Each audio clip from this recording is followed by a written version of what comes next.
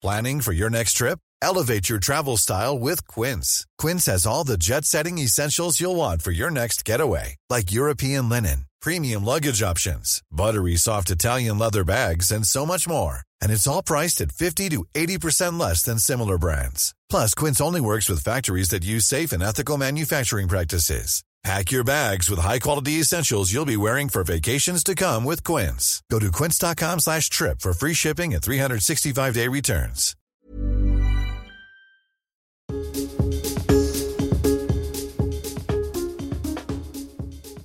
Hello and welcome to today's independent travel podcast with me, Simon Calder. It's Wednesday the 26th of July, and a special mention today before I get going to the people of Cuba who are celebrating the, I guess, holiest day in the revolutionary calendar. It is Moncada Day, commemorating Che Guevara and Fidel Castro, in particular Fidel Castro and his part in the failed attempt to attack the Moncada barracks in the beautiful city of Santiago de Cuba.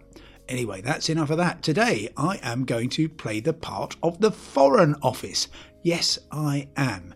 Now, this is because there has been increasing calls for the Foreign Office to really come out and say, do not go to Rhodes because of the wildfires that have been spreading there. The Liberal Democrats, as you will have heard, I think, said it's outrageous that the government hasn't warned against going to Rhodes because if it had, then people would be able to cancel and claim on their travel insurance, which shows a slight lack of understanding. If the Foreign Office says do not travel, then immediately holiday companies are in line to fly everybody back and give people refunds if they've not yet gone. So they're calling for that. I've been speaking to a number of people, including a lady called Carol, who's going to Sicily in a couple of weeks, and she's seen that there's wildfires there and she's really worried about it. And I absolutely sympathise with anybody who's apprehensive about their holiday instead of just looking forward to it.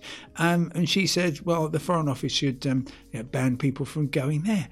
And I was honestly as sympathetic as I could possibly be with her, because I know what it's like when you are anxious about a forthcoming trip. It's awful. I did do my absolute best to reassure her, but I also said I could not really see any circumstances in which the Foreign Office would do that unless there was some really extreme term of events. Every year in southern Europe, there are wildfires. There have been, of course, particularly bad in Rhodes this year and in various other parts of the Mediterranean. And therefore, looking, as Carol had been doing, at the maps and saying, well, look, we'd be driving from Palermo to Catania and there's a problem with wildfires there. I'm afraid that is not an allowable reason for cancelling your trip, and it's not a justification for the Foreign Office changing its advice to warn against all travel. The Foreign Office has a massive task ahead because it was so appallingly badly run and organised during the COVID pandemic. And let me be absolutely specific about what was happening. You might remember the red list, the green list, the amber list, the amber plus list, the super green category for Ireland. Oh gosh, even mentioning them is giving me a bit of PTSD. Look, they did ridiculous things. I think when Portugal was suddenly moved to, I think amber, maybe then immediately to red, the Foreign Office was just doing whatever the Department of Health told it to do. And so therefore, okay, if a country is on the red list, forgive me for not remembering exactly, we have to say, do not go there, it's too dangerous. And so you had this bizarre situation where Portugal was being put in the same category of risk as parts of Kabul in Afghanistan. Absolutely ludicrous and obviously extremely annoying for people who wanted to perhaps have holidays there. Insurance companies were in a right old muddle. The whole thing was ludicrous and utterly disproportionate.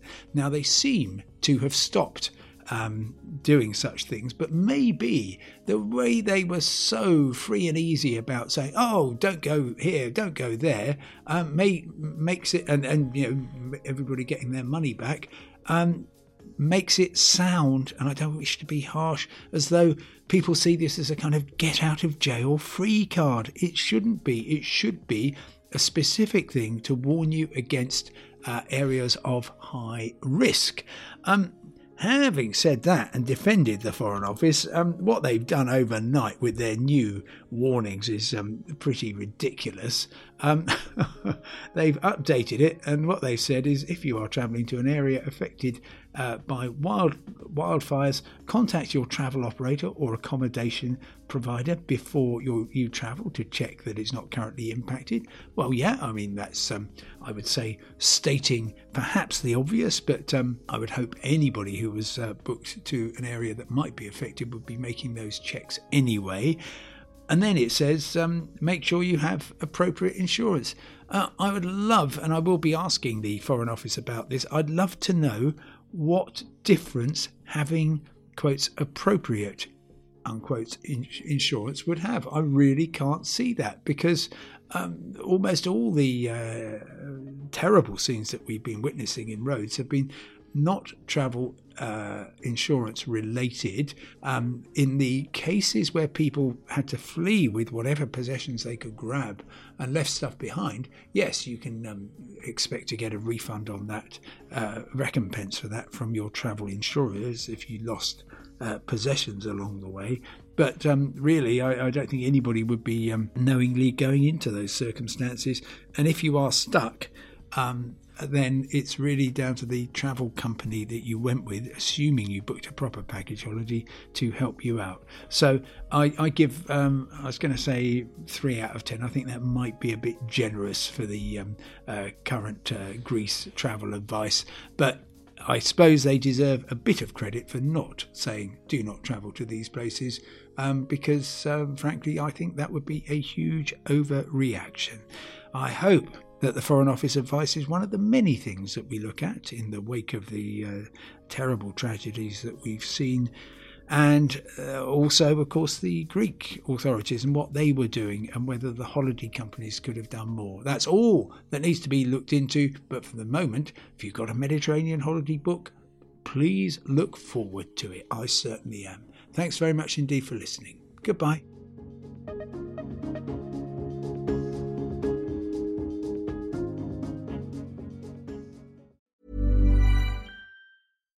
When you make decisions for your company, you look for the no-brainers. And if you have a lot of mailing to do, Stamps.com is the ultimate no-brainer. It streamlines your processes to make your business more efficient, which makes you less busy.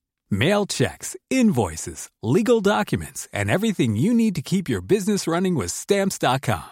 Seamlessly connect with every major marketplace and shopping cart. Schedule package pickups and see your cheapest and fastest shipping options from different carriers, with rates up to 89% off USPS and UPS rates. And with the Stamps.com mobile app, you can take care of mailing and shipping wherever you are. Make the same no-brainer decision as over 1 million other businesses with Stamps.com. Sign up with code PROGRAM for a 4-week trial, plus free postage and a free digital scale. No long-term commitments or contracts.